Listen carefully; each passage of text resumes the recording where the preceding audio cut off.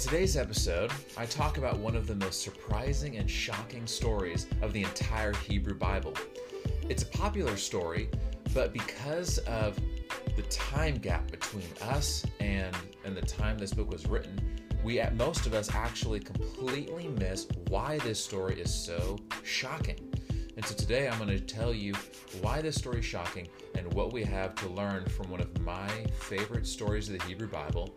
And it just so happens to be the first story that I ever read of the Old Testament in the original Hebrew language when I started learning Hebrew. So today we're diving into the story of Ruth.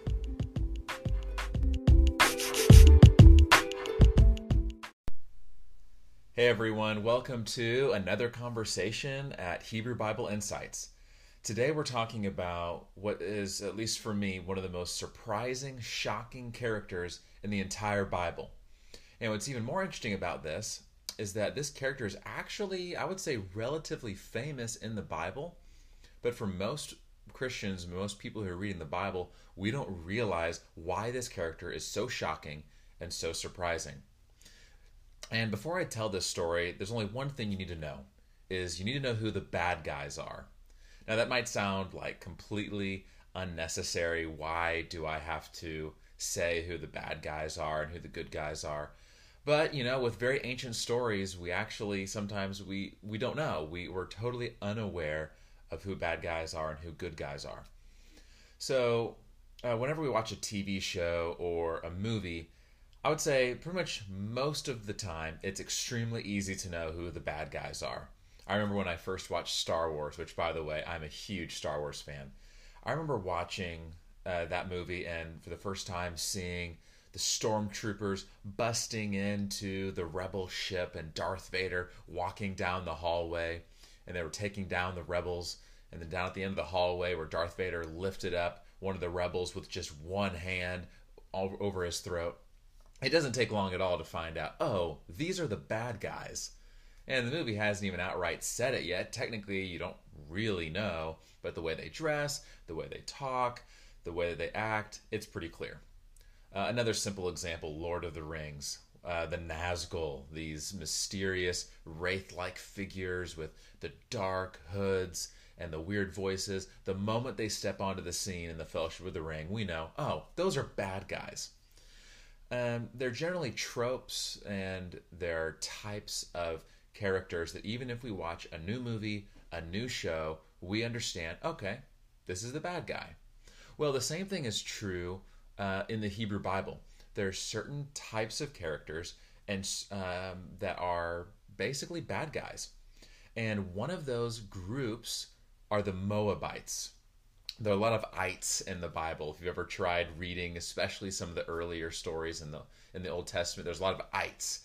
Well, one of them is the Moabites. It's just simply a group of people that started with one guy named Moab, and his family got really big. So compare it to like Abraham, who you have one guy and his wife, and then their family got really big, and they became the Hebrew people, or the Israelites, as we know them as well.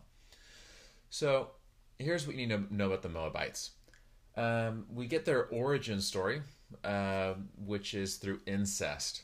These two sisters have sex with their dad because they think it's the end of the world. Whoever told you the Bible was interesting, right? Crazy, wacky stories. Anyhow, one of the sisters, the son that she has through her dad, his name is Moab. Fast forward a number of years, the Moabites play a really pivotal role for the story of the Hebrew people. Once they have left Sinai, the place where they made a covenant with God, whenever they leave and they're in the wilderness for a number of years because they don't want to go into the promised land, they have to wander in this wilderness for about 40 years. And during this time is when they run into the group called the Moabites. And here's what's important to know is the people of Israel, they've made a covenant relationship with God. And on the honeymoon night, if you will, of them making this covenant relationship with God, people of Israel, they basically, commit adultery, spiritual adultery. They create an idol to worship themselves, okay? So that's the first story of Israel's unfaithfulness to God, and it's of their own doing. What happens with the Moabites is something a little different. A number of the Israelite men, they go and they sleep around in Moab with some of these Moabite women, and one thing leads to another, and suddenly you have a number of Israelites who are bowing down and worshiping the gods of the Moabites. So what happens here? This is the second story where the people of Israel have been spiritually unfaithful to God. It's also the first time that a foreign group of people have led the people of Israel to be unfaithful to God. And so from this point forward, this is the first instance when you have that type of thing happen. And Moses makes a big deal about it. And he even says that the Moabites shall never enter into the assembly of God. This is not going to happen. You get a famous story with Phineas, if you want to dive more into that in the book of Numbers. I think it's chapter 25. Pretty interesting story there. God makes a covenant with him for what he does to stand up for God. Anyhow, so this is a bad tale that ends up repeating itself with all the different foreign groups from then on. So it seems to me, in my perspective, that when this law that comes in Deuteronomy that says no Moabite will ever enter your assembly, don't let them do this, is God's making a really big deal out of a major offense that's happening.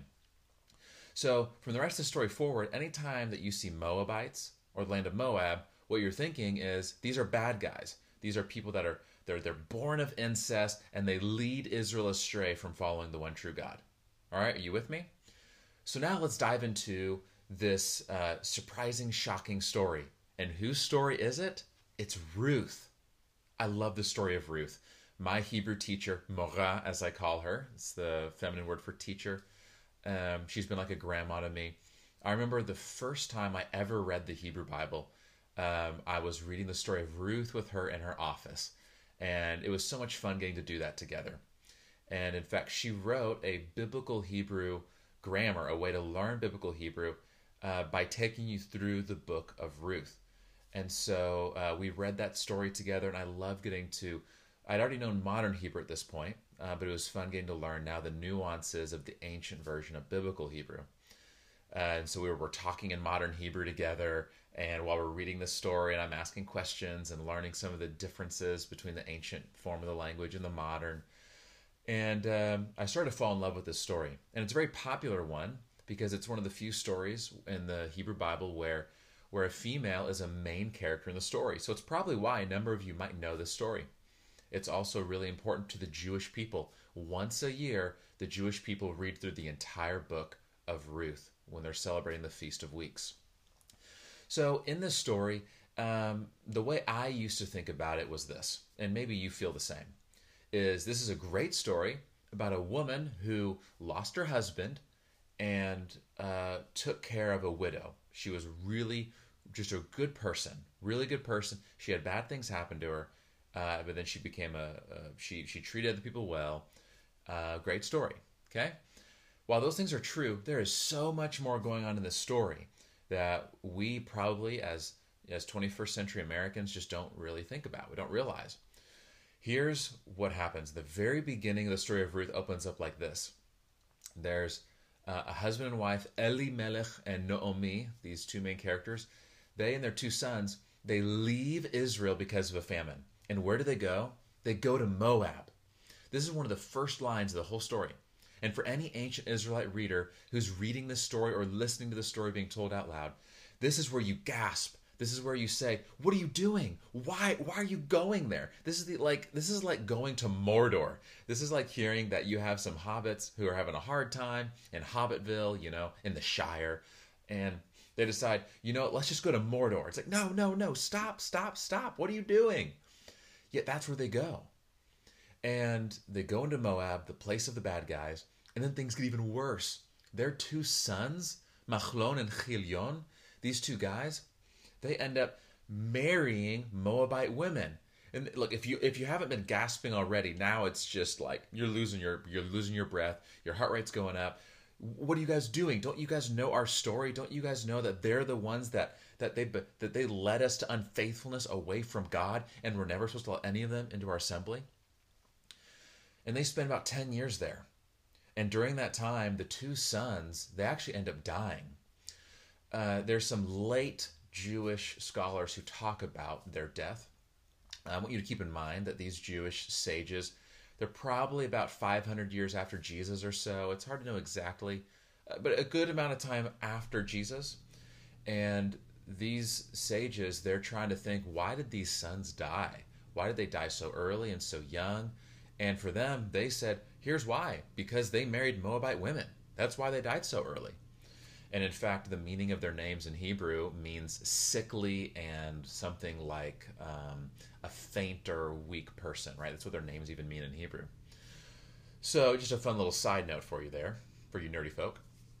But going back into our story, once these two sons die, the famine seems to go away in Israel, and Elimelech, he also dies. So all you have now is the wife and these two daughters-in-law, who are now pretty much not really even connected because, well, the sons are dead, and they end up going back to Israel.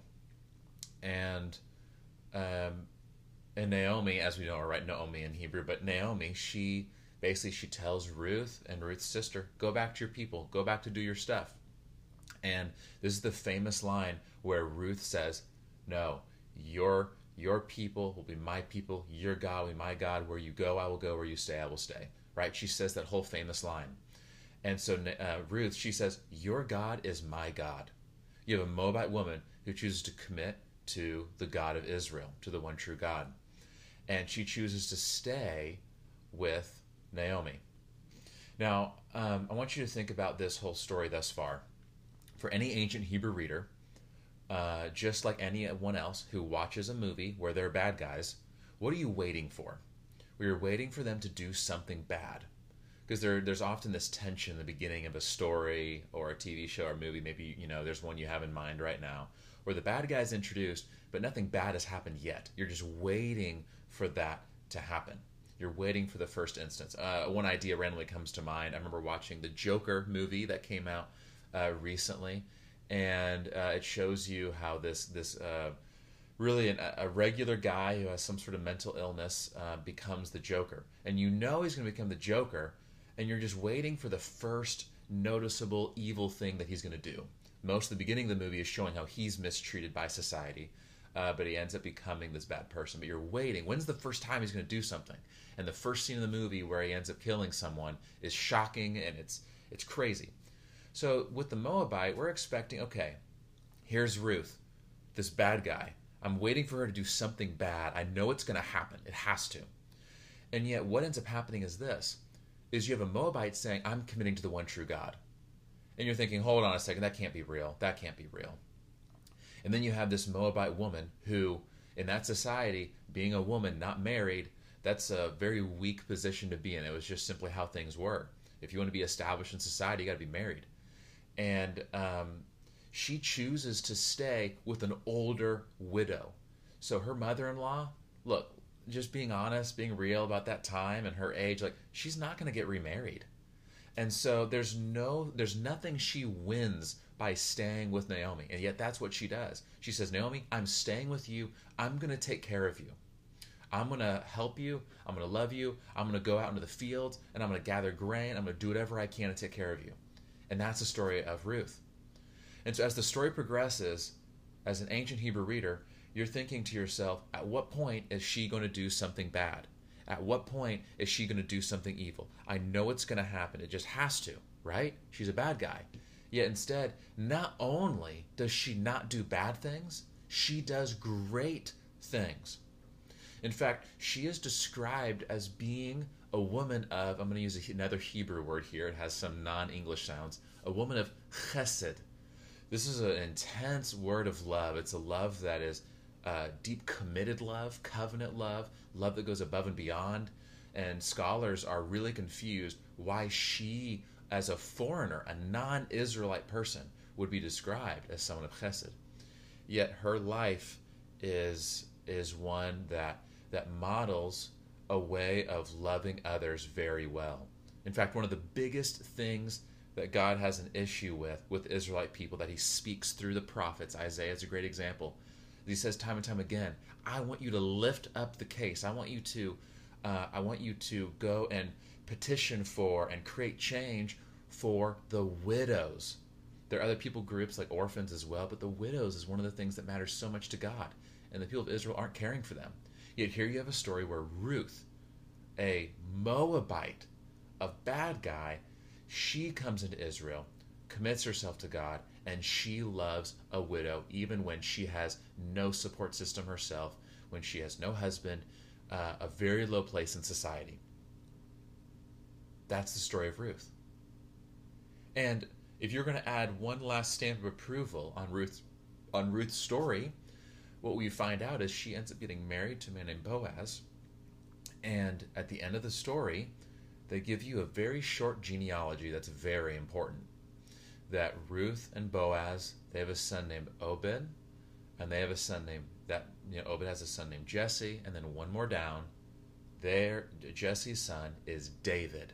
What David? King David.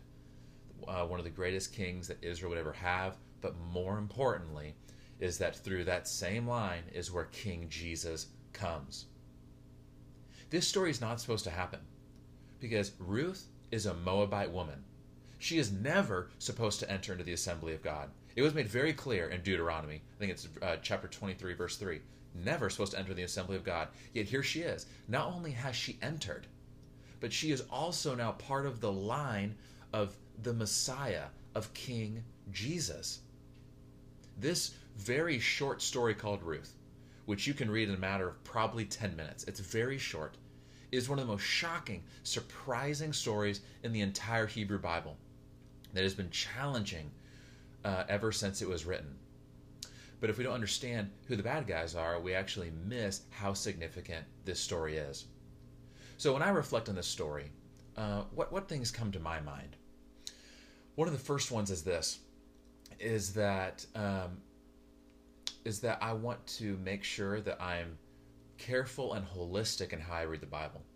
Because there's a line in Deuteronomy that would make things seem very clear. God says, no Moabite will ever enter your assembly. And it seems, okay, that's exactly what God has to say about Moabites. But if you don't read more of the Bible, you don't realize, okay, there's something else going on here. Because you have the story of Ruth. So, there's more I want to read. This doesn't mean that God is just, contradicting himself and doesn't know what he wants. It just means that the Bible's a big story, and we want to make sure we hold off on making bold claims and just running with things before we read the rest of the story. So that's one takeaway. Another takeaway I have is this, is I know that from the very beginning of the story, God wanted his family to be one where all nations were present. This is made clear from the very beginning. Genesis 1 through 11 is not about the Hebrew people. It's about all the world. Genesis 12, from the very beginning of the Hebrew people, God says, I'm going to bless all the nations through you. The prophets, multiple times, they say things about how there's going to be this great mighty mountain where God will reside and all nations will come and all nations will be together under God's rule. It's very clear throughout the whole story that this is going to be an all-people type of thing. But even during Israel's history, though, there was a call to holiness. And often what that meant for the people of Israel is that they were supposed to be separate from other nations. And this created a really strong tension. And so it led many Jews, especially the farther you go down in Israelite history, especially by the time of Jesus, where Jews and Gentiles, Gentiles being non-Jews, non-Hebrew people, they don't interact. You don't interact with these type of people at all. And the story of Ruth is a very challenging picture in the middle of that type of culture, where you have a Moabite person who is in the assembly and is someone of the people of God. And so for me, this is another story that foreshadows how King Jesus will initiate a new covenant that is explicitly for all people. And as Paul famously says, right, how no longer is this a male or a female thing, a master or a slave, a Jew or a Gentile. And he goes through this list, right, that we are all one, we are all equal in Christ. And so I see those things in the story of Ruth. And maybe one other thing I would say that I see is I just see a story where I'm inspired to love well. When I think about and I try to imagine what it would be like to be Ruth, to be someone who is a Moabite, who you move to a foreign country. Any immigrant, I imagine, can probably relate better than me on this, right? So imagine someone who's an immigrant to a new culture. That would be challenging in and of itself. Then imagine in that culture being a woman who doesn't have a husband and who's also committed herself to an older woman who has no husband. Ruth is doing an intense act of self-sacrifice to love her mother-in-law. I'm blown away by how she loves. And personally, it makes sense to me why she's described as being a woman of chesed, because the way she loves is so deep, and it inspires me to want to love other people well, even if it's inconvenient. So I guess I'll give one last reflection thought, which is I think this story also encourages me to be careful about stereotypes. In fact, stereotypes is probably too light of a word to use in this story. Because the people of Israel, the Moabites, they're bad people. But clearly in this story, it's flipping the script, the role reversal, where Ruth, she's a better, if you will, follower of God than almost any other Israelite story you find in the entire Hebrew Bible. Talk about flipping the script. Talk about reversing the stereotype. It's frankly, it's absolutely amazing. And so when we think about our culture and the different stereotypes that we might have, as I alluded to in the previous episode, I talked about we're in some intense racial tension right now, and I think the temptation to look at people of a different color than us, or to look at people of different profession than we are, or different socioeconomic status, and to look at people and just to say, I completely understand everything about you. I know exactly about how, quote, your people work, how your people do things, and how it fractures our society, and how it's the opposite of the unity that Paul in almost every one of his letters calls us to, this unity in Jesus. And so I think the story of Ruth, it challenges us to realize that we need to we need to be careful about the stereotypes that we have and how we choose to paint people with broad brushstrokes. Because the story of Ruth is this: if even a Moabite could faithfully follow God and be a great example, for the ancient Hebrew reader, what they would say is this, is who wouldn't be able to then do this? Because the Moabites, they're one of the most wicked people groups that the people of Israel ran into. So no matter what our categories are, and I know we all have different backgrounds, different experiences, it might be hard for some of us to say, this is what I've experienced, right? Because I've been treated this way by men, or because, I've always had this experience with the people on my mom's side of the family, or because of, the way that my grandparents were raised, my family just has racist tendencies, or because of this, right? Whatever the story is, whether it's based on gender, whether it's based on family, whether it's race, whether it's status, anything else, right? How can we as Christians embody the love of Jesus in a way where all we're thinking about is, I see these people as people who God loves? So there's a lot to the story of Ruth. I love this story, and I fell in love with it ever since I read it with my Hebrew teacher, Morin. And there's a lot, even the story we didn't cover. I would encourage you, if you're interested, read the story again for yourself. And now understanding some of the Moabite history, read it again with that in mind. And a fun fact, you'll notice this: most of the times that the name Ruth is written in the story, most of the time, the author says Ruth the Moabitess. The author is unnecessarily reminding you that she is a Moabitess, that she is sort of a person of Moab. So anyhow, I hope that this story encourages you as it does me, that it challenges you as it challenges me to love other people well, in a deep, real way, even when it involves self-sacrifice. It's something I strive to do, and it's something I want to do better in my own life. And I hope it also challenges us to view stereotypes differently, and to realize the amazing hope that there is for others, and to view all people as those that God wants to be in his family. Thank you so much for listening to today's episode. Any support that you give is so helpful for me. I'm just doing this because it's on my heart. I'm passionate about doing this, sharing stories about God that are often overlooked or misunderstood. Or there are people who love learning more about God but don't find a lot of teaching on the Old Testament stories. And anything that you do, whether liking or subscribing, following, right? You can find me at Facebook at Hebrew Bible Insights. Podcast is on Spotify and now also on Apple Podcasts, which I'm very excited about. I'm working on starting a YouTube channel, and I also started a Patreon page that you can look up, Hebrew Bible Insights on Patreon, to support financially if that's something that you just feel in your heart to do. That enables me to spend more time and energy and to get resources that help me produce great content about these ancient stories and poems that show us more about the heart of God. So thank you so much, and I look forward to seeing you in the next conversation.